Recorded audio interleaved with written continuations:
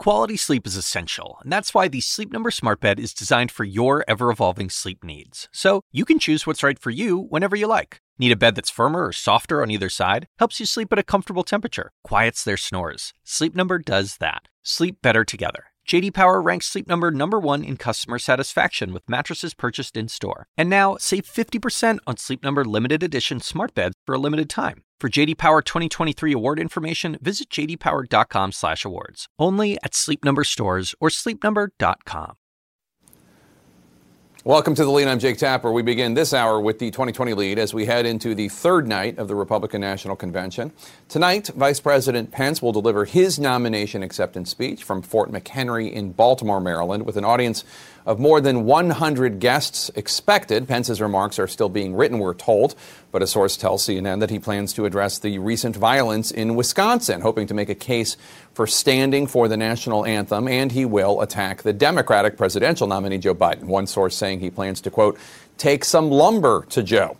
Pence's wife, Second Lady Karen Pence, will also speak, as well as outgoing White House counselor Kellyanne Conway, and a Trump campaign official says President Trump will participate in tonight's program, as he has every night so far. White House officials are defending President Trump's use of the White House, the People's House, as a political backdrop throughout the convention, which breaks, of course, long-standing precedent and a 1939 law called the Hatch Act that bans federal employees, exempting the president and vice president, from using their positions in government for political election purposes, as CNN's Caitlin Collins now explains. Tonight, Vice President Mike Pence will headline Night 3 of the Republican Convention, where he's expected to address the pandemic and racial unrest unfolding in Wisconsin. He'll speak to the nation from Fort McHenry, the site of the battle in the War of 1812 that inspired Francis Scott Key to pen the Star-Spangled Banner. Pence is expected to wade into the nation's culture wars by urging athletes to stand for the national anthem. I don't think it's too much to ask the players in the National Football League to stand for our national anthem. Kellyanne Conway and Second Lady Karen Pence will also speak tonight. It'll be an exciting night to highlight the heroes in this great country. On night 2 of the convention, Trump all but erased the long-standing line between official government business and politics. He pardoned a Nevada man convicted of bank robbery who has since founded a nonprofit and swore in 5 new citizens at a naturalization ceremony despite his restrictive stance on immigration. You are now fellow citizens of the greatest nation on the face of God's earth. Congratulations. After 2 Marines appeared in uniform in that video, a Marine Corps spokeswoman dismissed concerns that they were being used for political messaging, saying they were only there in their assigned place of duty. The president's chief of staff dismissed concerns that he and top officials were abusing federal offices and property for political gain. Nobody outside of the Beltway really cares. They expect that Donald Trump is going to promote Republican values, and they would expect that Barack Obama, when he was in office, that he would do the same for Democrats. The evening also featured a rare speech from First Lady Melania Trump, who broke with her husband's administration by expressing sympathy for those affected by coronavirus. I know many people are anxious, and some feel helpless. I want you to know you're not alone. It was a sharp break from the president's top economic advisor, who talked about COVID-19 as if it was in the past. It was awful. Health and economic impacts were tragic.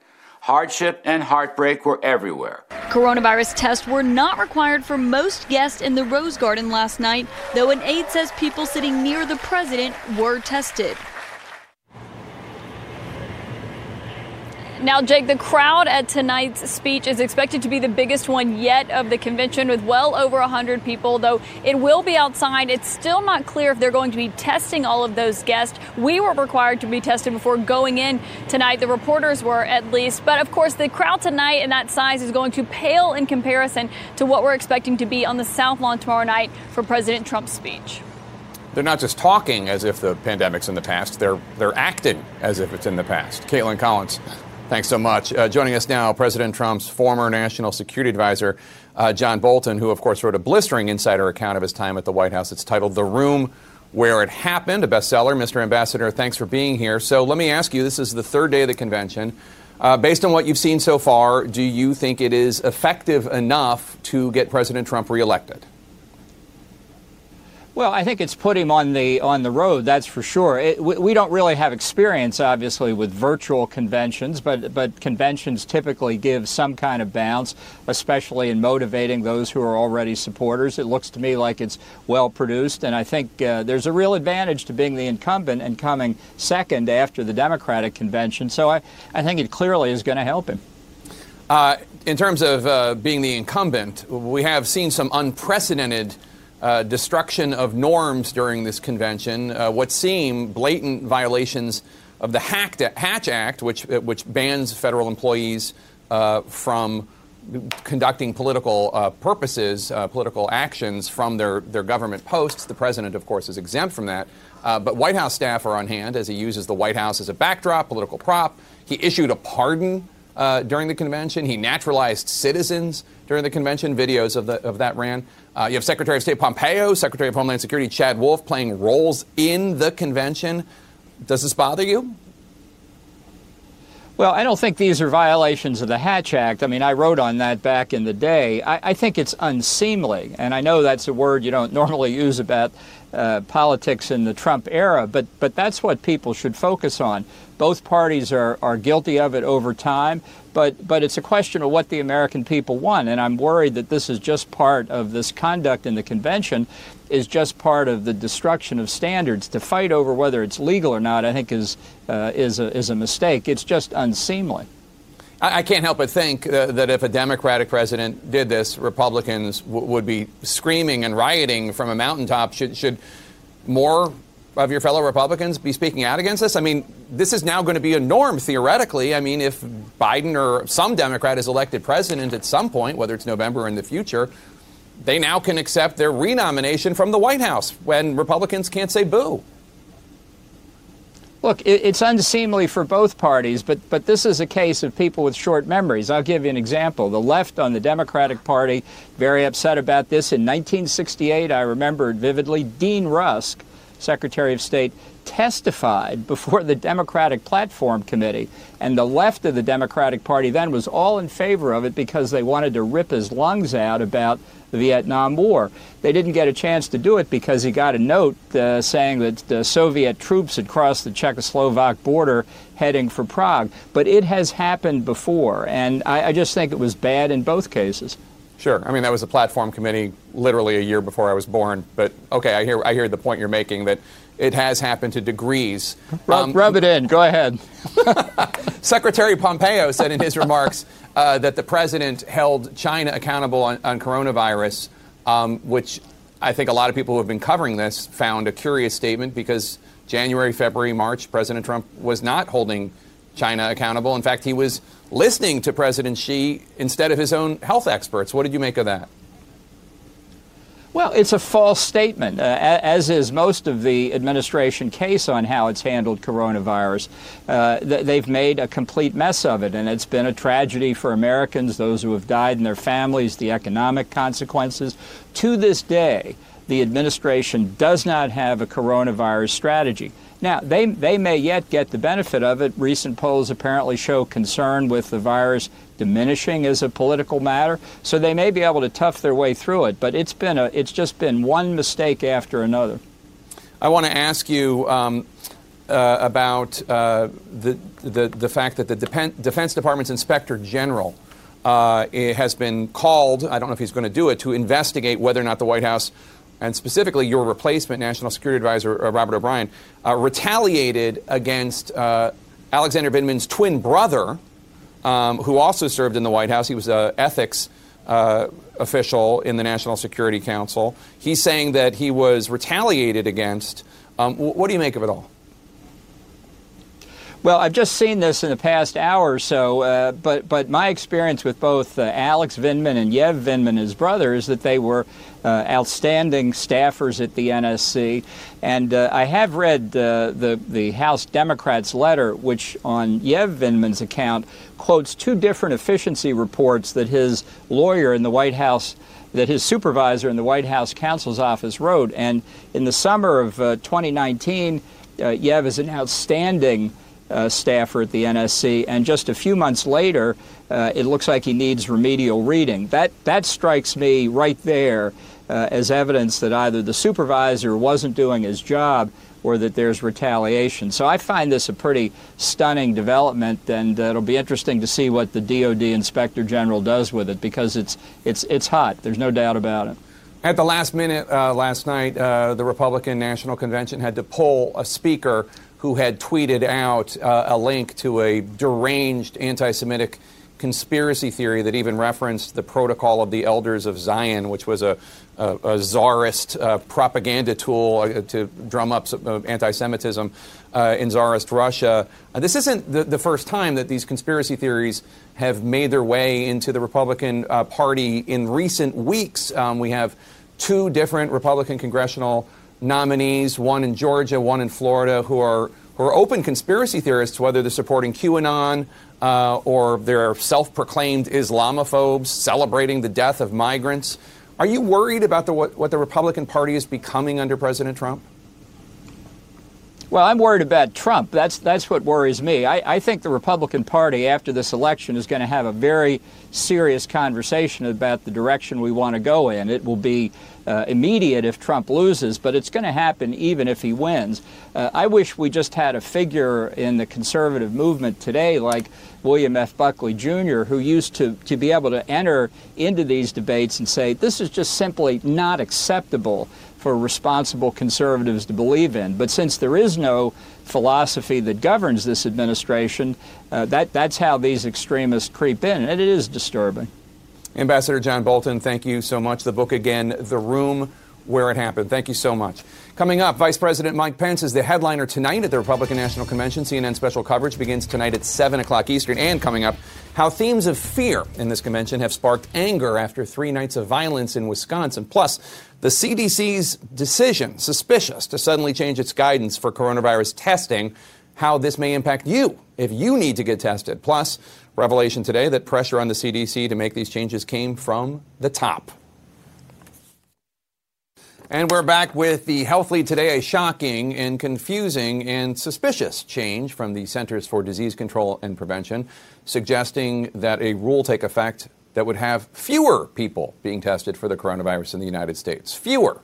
The exact opposite of what so many health experts say is needed in order to identify and isolate the virus in order to save lives. A senior federal health official telling CNN that the change was made after pressure from the top of the Trump administration. The CDC is no longer recommending testing for people who do not have symptoms, even if they've been in close contact with an infected person. Now, we know that President Trump has been lamenting that so much testing results in higher numbers of cases, a view of the virus that really makes no sense scientifically. It's just political because he thinks it makes him look bad.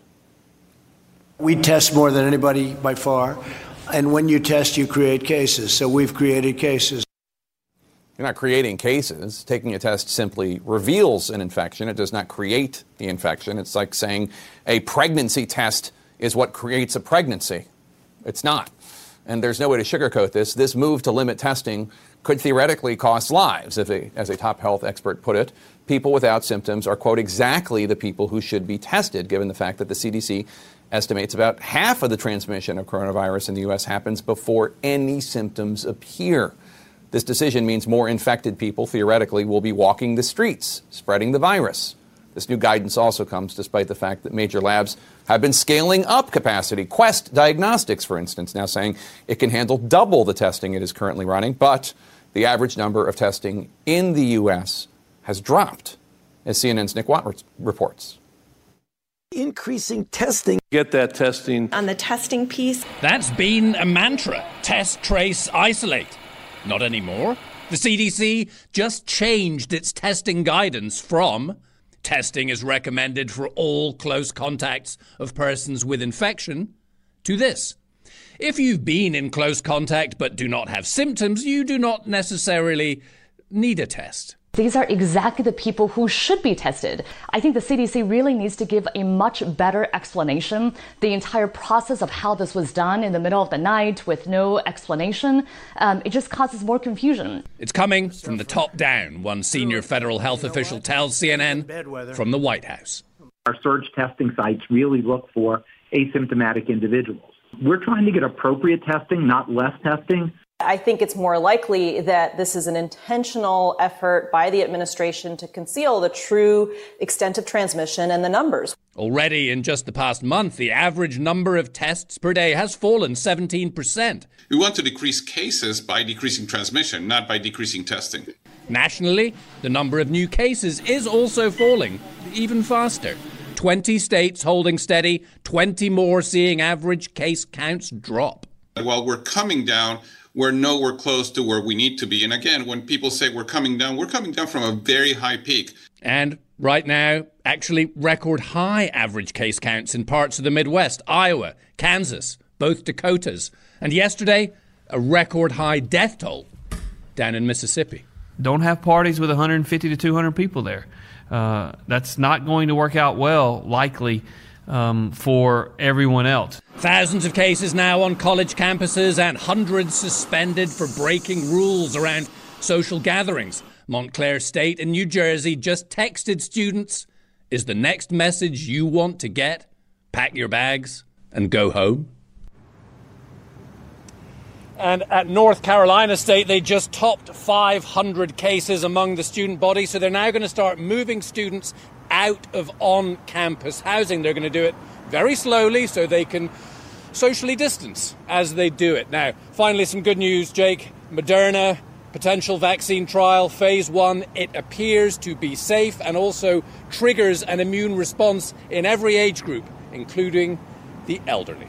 Jake? All right, that is good news. Nick Watt, thank you so much. I want to bring in CNN's chief medical correspondent, Dr. Sanjay Gupta. And Sanjay, we just learned that the coronavirus task force approved these CDC changes, this rule change that Dr. Osterholm last hour said he knows that he can't understand any health reason for it.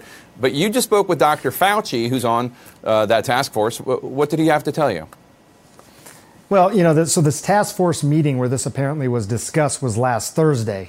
So I was asking Dr. Fauci about this, and he said this. I'm going to read this because I want to make sure I get it right. He said, "I was under general anesthesia in the operating room last Thursday, was not part of any discussion or deliberation regarding these new testing recommendations." He went on to say, "I'm concerned about the interpretation of these recommendations and worried it will give people the incorrect assumption that asymptomatic spread is not of great concern. In fact, it is." So, Jake, he wasn't part of the deliberations or discussions. And this is a problem, right? I mean, because Admiral Giroir was just asked about this on a briefing, and he said Dr. Fauci signed off on this. He wasn't part of these discussions. He was in the operating room, for one thing. But also, he doesn't agree with this in the sense that he thinks that this may give people the incorrect assumption that asymptomatic transmission is no big deal. It is a big deal, and we can talk about that. But this is worrisome. I mean, this is a clear schism, clear difference. We heard one thing from Admiral Giroir on the task force, and now we're hearing something different from Dr. Anthony Fauci. Well, Giroir has said that he's doing everything he can to get testing up to speed, which is factually not accurate. He also said the guidance changed because of current evidence. Do you have any idea what he's talking about? What evidence? No, we don't. I mean, look, Jake, we've been reporting on this for months now, right? So we're keeping up with the evidence all the time, talking to sources, looking at preprints, looking at non-even published journal articles, trying to keep up with this evidence. There isn't. In fact, the evidence would suggest the opposite, which is that 50% of the spread, roughly, maybe even more, according to some data that's coming out now, 50% of that spread comes from asymptomatic people or pre-symptomatic people who don't yet have symptoms.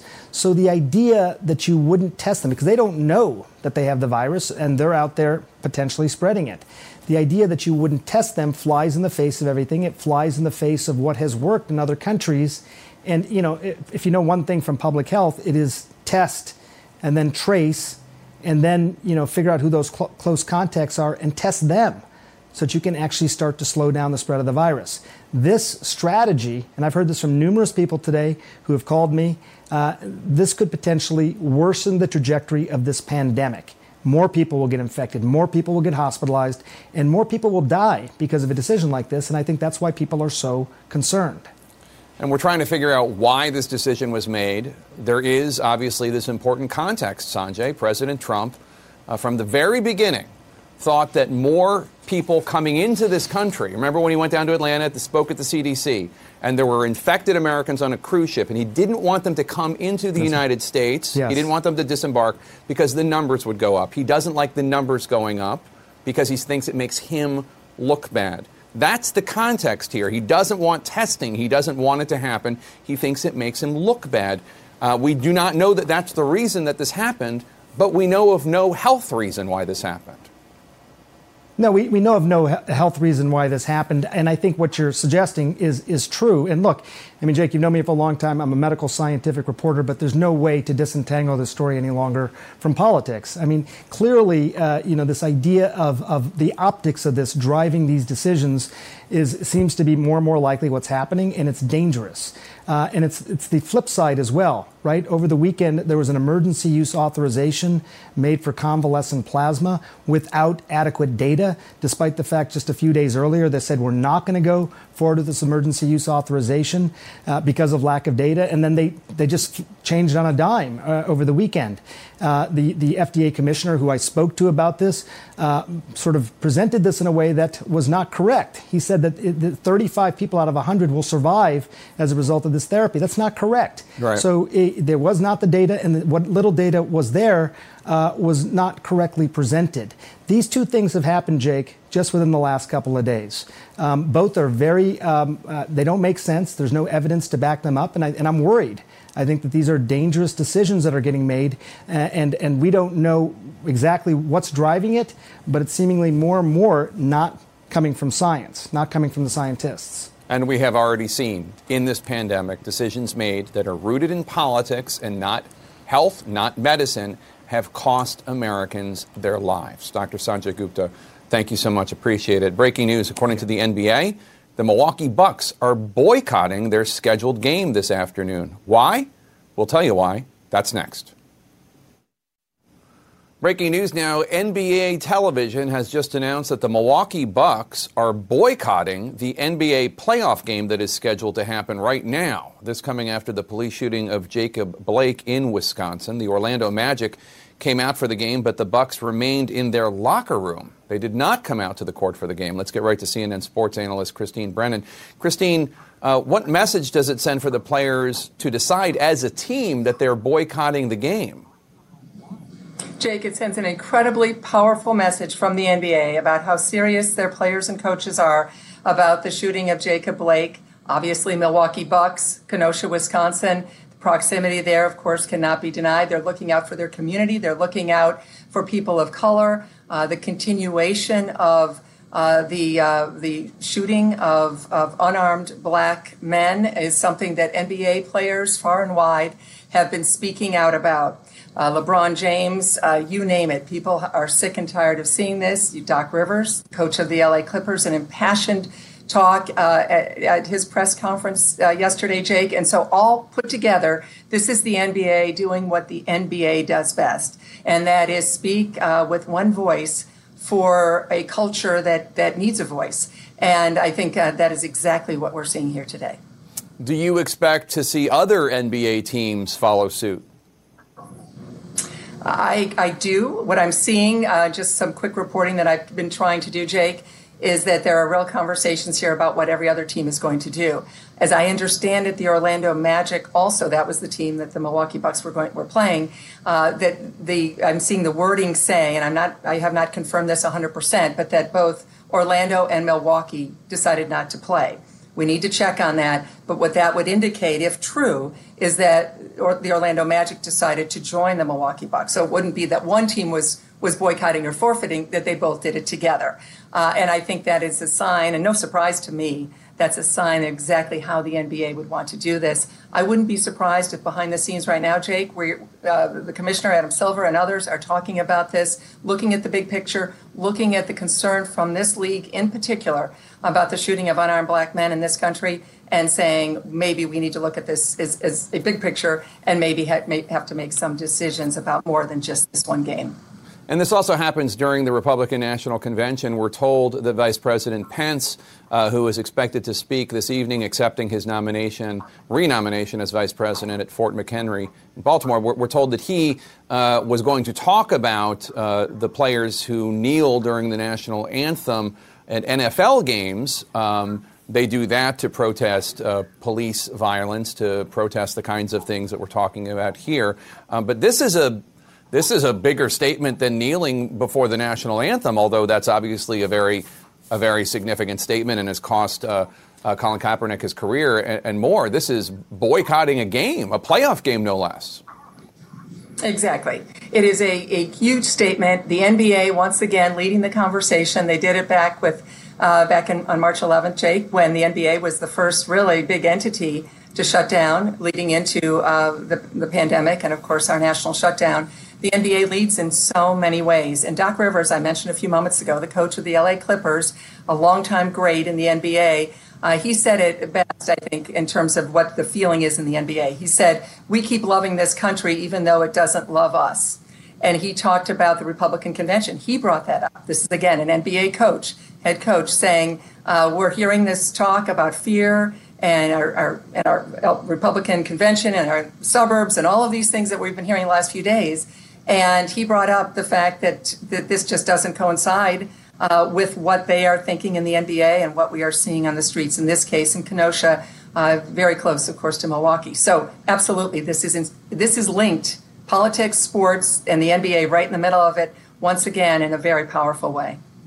All right, Christy Brennan, thank you so much. CNN's Sarah Seidner is live for us from Kenosha, Wisconsin. Sarah, this is a strong message from the Milwaukee Bucks. This is all happening, of course, because of what's going on where you are. NBA coach Doc Rivers, of course, had strong words about the aftermath, as you heard from Christine Brennan. Republicans, of course, repeating themes of fear at their convention. Here's Doc Rivers, the coach of the LA Clippers. Take a listen.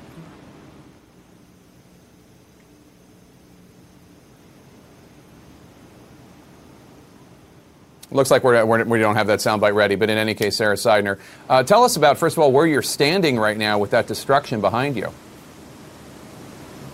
Yeah.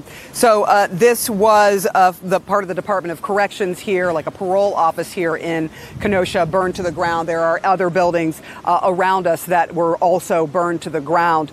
We should mention, this was part of the reaction from the shooting of Jacob Blake, the 29-year-old father who was headed to his car, got into a tussle with police, and then headed around to his car trying to get into his car, and an officer shoots him 7 times in the back, leaving him paralyzed from the waist down.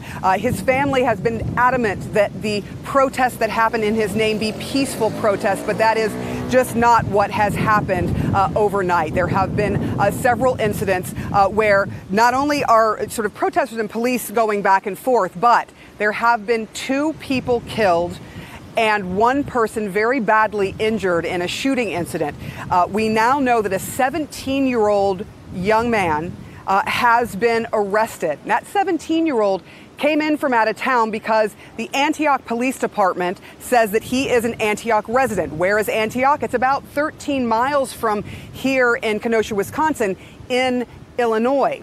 And so for whatever reason, he showed up here and ended up, according to police, shooting and killing someone. We have seen 2 horrific incidents that were captured on camera by people in the crowds, by live streamers, by folks who are just out there protesting, one of which a man is shot in the head. Which is extremely disturbing, and another of which someone is shot and then another person is shot in the arm. And we see someone walking down the street with a huge long gun across his chest, holding his hands up towards police. Police never arrested that man, but now 1 person is under arrest, a 17-year-old from about 13 miles from here in Antioch. And Sarah, the Milwaukee Bucks, as I'm sure you know, the Milwaukee Bucks are supposed to be playing a playoff game about now. But they have refused to come out of their locker room. They are protesting because of the shooting of Jacob Blake in their home state, Wisconsin, which is Milwaukee, not far from Kenosha. Yeah, I mean, this is a huge statement. In reaction to what happened to Jacob Blake, in reaction to what is happening here in Kenosha, it is an incredibly big statement for an NBA team. And we're seeing this more and more. We're seeing people wearing the shirts of people who have been shot and killed by police, of black people, to be specific, who have been shot and killed by police, whether it is Breonna Taylor or George Floyd. And now in this scenario, you have a 29-year-old dad who, by the way, survived this and who is fighting in the hospital with many different injuries, but is expected to survive. But the video itself has stirred so many emotions in people because they are seeing this happen in their minds time after time after time, and that it doesn't seem to be letting up. And because there was really a vacuum of information from police. We did not hear from any investigative authority. We didn't hear from the state police. We didn't hear from the sheriff. We didn't hear from the police here in Kenosha for several days. And so it left a vacuum of information. A lot of people not understanding, what the circumstances of all of this was, not what happened before Jacob Blake was shot 7 times in the back. And so there is a lot of consternation here about that as well, although we do understand that the way that the laws work here is that the local police are not allowed to investigate themselves. That goes to the State Department of Justice. But there really has been a vacuum of information, and filling that void, filling that vacuum is a lot of rumors, a lot of people, getting upset about a lot of different things, and certainly people out in the streets demanding not only answers but justice as they see it. This was an absolutely unnecessary and horrific shooting of Jacob Blake. We have not heard what police are saying, or we have not heard their side, if you will, of the story. And so there are a lot of folks who are worried that this is going to escalate and escalate and escalate, especially since we are now seeing people coming to town, standing outside of businesses, saying they're only here to protect the businesses. They are strapped with weapons, some of them wearing some army fatigues. It just is a recipe for an explosion of potential violence, and we saw that happen and unfold last night. Jake? Sarah Seidner, stay with us. I want to go back to Christine Brennan, our sports analyst. And Christine, one of the things that I'm struck by is this year has been marked in so many ways by the NBA. One of the ways that the nation first sat up and realized how serious the coronavirus pandemic was after an NBA game was canceled on March 11th, I believe. That was a moment. It was the same day that Tom Hanks and Rita Wilson were diagnosed, or was announced that they were diagnosed of having coronavirus. And now we have this moment of civil disobedience by the Milwaukee Bucks and possibly others, protesting the shooting of Jacob Blake. It really seems quite remarkable. It does, Jake. And that March 11th date, I think there will be many books written on how the NBA basically was the North Star for so many of us. Because when the NBA said we're suspending operations, that everything followed within a day or two. The dominoes fell and the entire nation was shut down. I also think we're seeing something absolutely extraordinary here. Sarah described it as well. Of athletes, what do we think of? We think they're millionaires. They make so much money. They play a game. They're lucky in many ways. And the NBA players, unlike some of their counterparts in other leagues, Jake, they act like they know that. And they act like they get it. And we are seeing something that rarely happens, which is players actively saying we're not going to play, taking themselves out of the thing they love the most. And, of course, it's the playoffs in the NBA bubble. We see this with the WNBA, with the shirts that they're all wearing. We've seen Black Lives Matter, especially in basketball with the NBA and then also the WNBA. And so this is a moment really of sacrifice for these players. They're making lots of money. They will continue to make lots of money, but they're giving up something that we will rarely see a player give up. I'm racking my brain to think of, Sandy Koufax not pitching because of religious reasons in a World Series. You do see these things every now and then, but it's incredibly rare. And more often we see a selfishness among many people, including athletes. This is not the case here. We are seeing the NBA stand up in a remarkable way that will once again be a part of the narrative, this incredible narrative of 2020.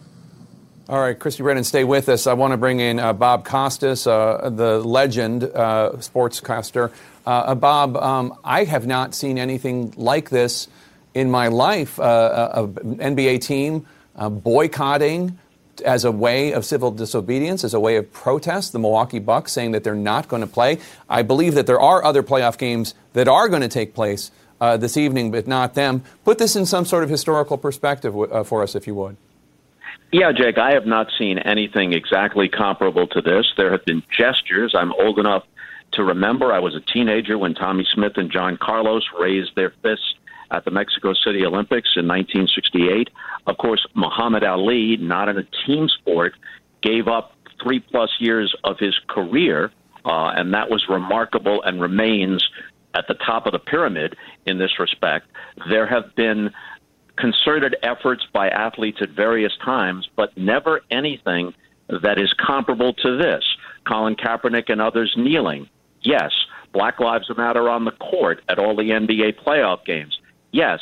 The Detroit Lions yesterday not practicing, which was a significant statement. But in this case, you're talking about a game, and a playoff game at that. And I don't know if others will follow, but obviously it's appropriate, as Christine mentioned a moment ago, it's appropriate that the Milwaukee Bucks lead the way, because if you live in Kenosha, Wisconsin, the Milwaukee Bucks are your NBA team. And Bob, obviously sports leagues, and the NBA in particular, have been a place where players are speaking their minds, standing up for what they believe. This is obviously a stark example of civil disobedience and protest.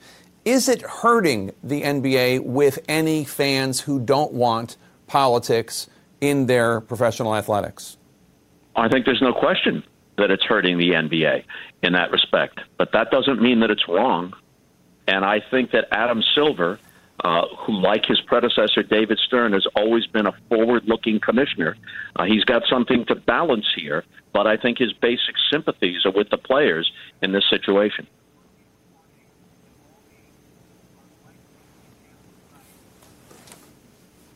And Bob, we're told now, CNN is learning, and it's a possibility, it has not been 100% confirmed, that it's possible that all playoff games are going to be canceled this evening.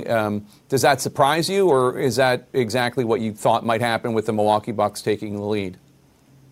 No, it doesn't surprise me. I guess there's a distinction here, if we're just thinking about it from a basketball standpoint and the ongoing playoffs, a distinction between canceled and postponed. They could make these games up. I don't think it makes any difference. If they make the games up, the statement has still been made, and then Adam Silver has got to figure out a way to navigate this so that, yes, we can continue to play after this, but we have made a very, very strong statement by postponing all the games today. And one of the things I think works in Adam Silver's favor, and this is not a criticism of the other commissioners. There are different dynamics at work in every sport. But I think it's safe to say that the relationship between the commissioner's office and the players in the NBA is the most healthy and the most cooperative. Not that there aren't some disputes and disagreements, but the most healthy of any of the four men's team sports that we follow in North America. We've also seen some protest being permitted at NFL games. Not so much with Major League Baseball. What is the reason behind that, do you think? I think there might be multiple reasons. The NFL is some 70% African American. The predominant number of players in the NBA, the same. Baseball has many, many players of color, especially if you consider Hispanic players, who are a very significant part of baseball's playing population. But it is not primarily a sport of players of color. Does that have something to do with it? You'd have to think it does. That doesn't mean that there aren't some very sympathetic players there, sympathetic to this cause, and there were people who knelt during the national anthem at the beginning of the resumption of the baseball season. But I would think that that's the primary reason that you haven't seen it as much in baseball as in football and in basketball.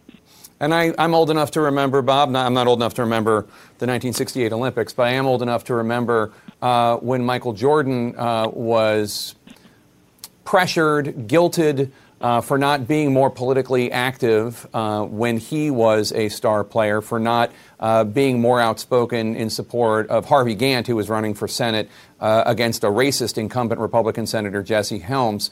And he said, and I believe this was recently confirmed, Republicans buy sneakers too, although perhaps it's apocryphal. either way, it has really been a sea change when it comes to athletes saying their politics. Yeah, a couple of things. Just in fairness to Michael Jordan, he says that he said that in jest on the Bulls team bus after a practice one day, and he has recently committed $100 million of his own money over 10 years to social justice causes.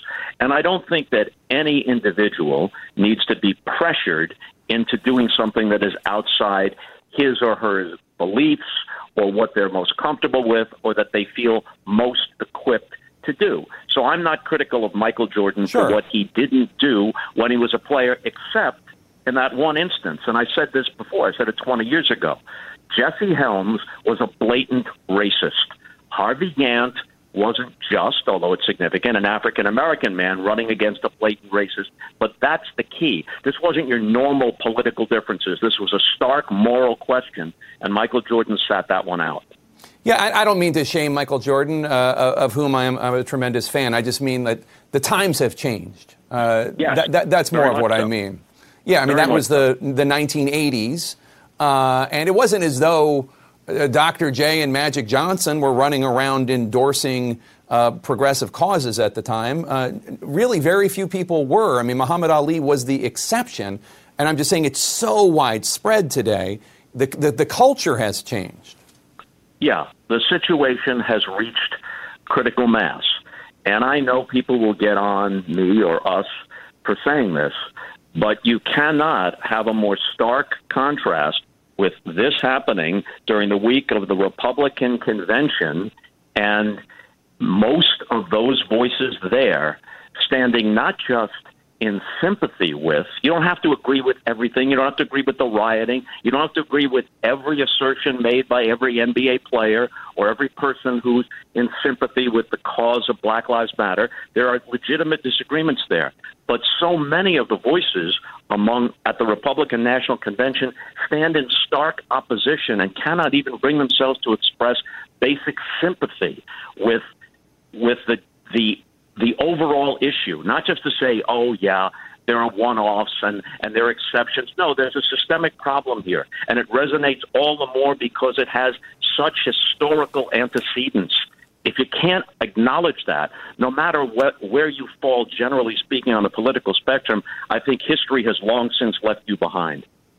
If you're just joining us, we're following breaking news. The Milwaukee Bucks have announced that they are boycotting their playoff game in the NBA that was supposed to be happening right now. They're doing this because of the shooting by a white police officer or police officers of Jacob Blake. We've also just learned that all NBA games tonight are being postponed in the wake of the police shooting of Jacob Blake. Joining me now to discuss, CNN senior political reporter Nia Malika Henderson and CNN senior political analyst Ron Brownstein. Nia, this is a huge moment, and it's coming just hours before Vice President Pence, who has made an issue, a political issue, of opposing those NFL players, those football players, who take a knee during the national anthem so as to protest police brutality and racial inequity. I remember him going to a Colts game and storming out angrily because he didn't like that the Colts, some of them had taken a knee. I believe it was the Colts. He was going to, I think, address the taking a knee issue in his speech tonight. And here we have the NBA taking it one huge step forward.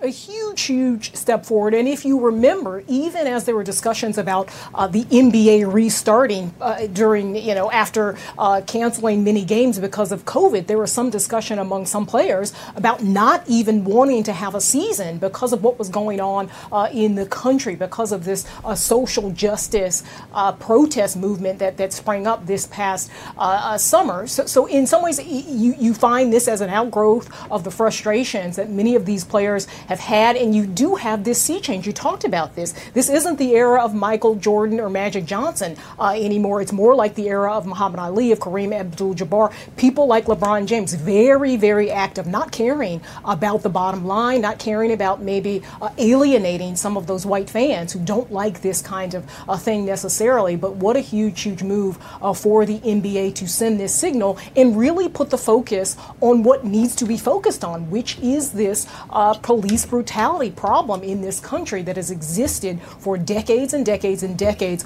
with black people prevailing on white people to pay attention to it, right? If you go back to Martin Luther King's speech, he talks about police brutality on his March on Washington speech. Nobody really likes to talk about that. They talk about sort of the platitudes, the other more, sort of acceptable platitudes from that speech. So this is them saying this cannot be ignored, and that white people need to sort of be shaken up to focus on this problem that is making black people throughout this country fear the police and really upset about the racial inequity in this country. And Ron, I think it was 2015, Hillary Clinton was in Missouri, and she was asked, I think it was the first time she'd ever heard the term Black Lives Matter, and I don't mean to denigrate Secretary Clinton's response, because it really wasn't part of the conversation, but she said all lives matter as a response. She thought that was a helpful thing to say. Obviously, it is not perceived as being a helpful thing to say. Flash forward to 2020, the murder of George Floyd, and you actually have the 2012 Republican nominee, Mitt Romney, marching with Black Lives Matter protesters and saying Black Lives Matter. Again, a huge cultural change in the United States of America.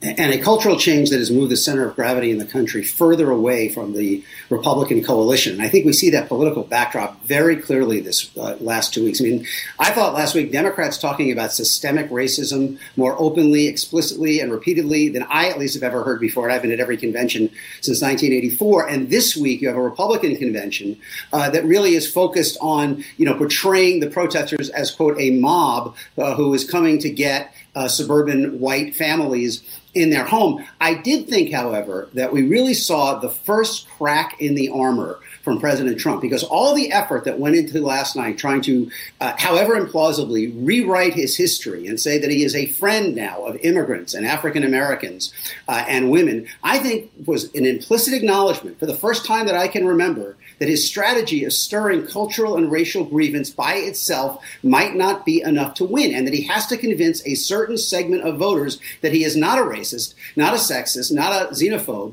before they will listen to him on other issues. I think that was an important concession, in effect, to the change in public attitudes that you're describing. But I would just say real quickly, 80% of Republicans still say police shootings of unarmed African men are isolated incidents, not part of a pattern, even as majority opinion in the country has moved very sharply in the other direction. So those very different visions are heading toward a collision in November.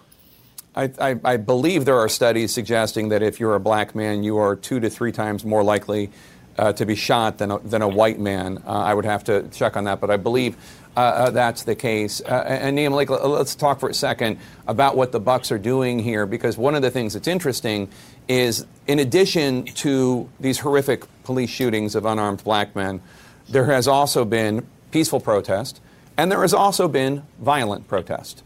And today, Vice President Biden issued a statement that he tweeted out, his campaign tweeted out, in which he talked about talking with the family of Jacob Blake. He talked about the importance of stopping this problem. But he also condemned the violence taking place in Kenosha, the destruction of property, the destruction of stores, et cetera, by protesters. We've also heard Jacob Blake's family say similar things. What's interesting to me is what the Bucks just did refocuses the attention back on Jacob Blake, in a way, and away from the violence by protesters in Kenosha. I think that's right, because today you heard, I think it was John Kasich come out and say, listen, the Democrats really need to condemn the violence. And by and large, Democrats have condemned the violence. You see Biden doing it. Keisha Lance Bottoms had a very strong statement in Atlanta when there was some violence going on there. So they have been on that side of things. And I think you're right. The Bucks doing this now says, takes the focus off that violence, and it puts it back on where the protesters, 99% of them, 90%, whatever figure you want to say, where they want this, which is on this systemic racism that exists in this country, and specifically when it comes to these police departments who oftentimes, when they see a black body, whether it be a man or a woman, they react in a way that they wouldn't react to a white person engaged in similar behavior. So I think the Bucks have done something extraordinary. It looks like other teams are doing this, and we'll see if this kind of goes into other different segments of the country and other different leagues going forward. But an extraordinary move from the NBA, and I think this is due to Adam Silver and also some of these big superstars in the league who have just had enough and want to use their platform to move the country forward. It's personal to them. They feel like it could happen to them or their loved ones or their sons and their friends. Nia Malika Henderson, Ron Brownstein, thank you so much. We are also, of course, following breaking news internationally. Some areas of coastal Louisiana already under floodwaters as Hurricane Laura approaches the Gulf Coast. This as the governor of Louisiana, John Bel Edwards, warns residents of the impending and possible deadly storm surge. You're going to hear ranges of storm surge that we haven't heard in Louisiana since Hurricane Audrey in 1957. You're going to hear the word unsurvivable to describe the storm surge that we are expecting. And that's not just bluster. That was the National, I think, Hurricane Center used the word unsurvivable. CNN's Jennifer Gray joins me now from the Weather Center. I have never heard, and maybe I'm just not paying close enough attention, unsurvivable used so openly as a warning. What more are you learning about this dangerous storm surge?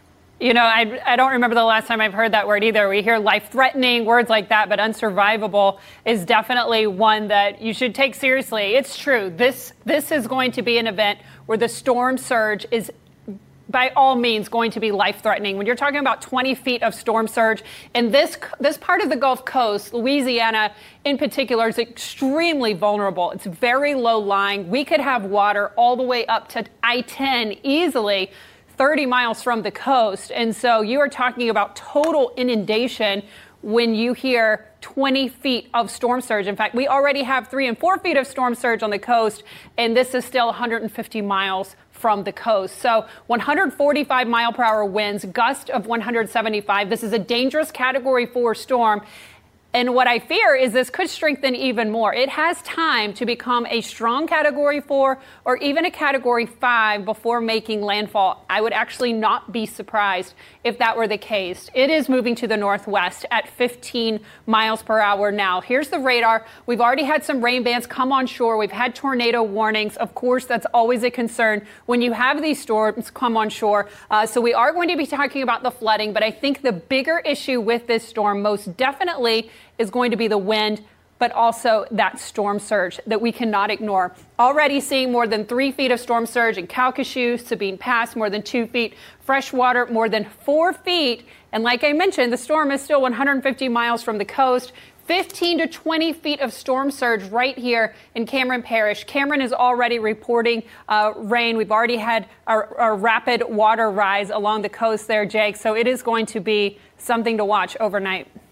Jennifer Gray, thank you so much. And if you are currently in the path of the storm and you're watching this, please turn off the TV and get the hell out of there, get to safety. Join us tonight for CNN special coverage of the Republican National Convention. You can follow me on Facebook, Instagram, and Twitter at Jake Tapper. You can tweet the show at The Lead. CNN, our coverage on CNN continues right now. I'll see you in a few hours. When you work next level. And when you play next level. And when it's time to sleep, Sleep Number smart beds are designed to embrace your uniqueness, providing you with high-quality sleep every night. Sleep next level. J.D. Power ranks Sleep Number #1 in customer satisfaction with mattresses purchased in-store. And now, the Queen Sleep Number C4 smart bed is only $1,599. Save $300 for a limited time, only at Sleep Number stores or sleepnumber.com. Prices higher in Alaska and Hawaii.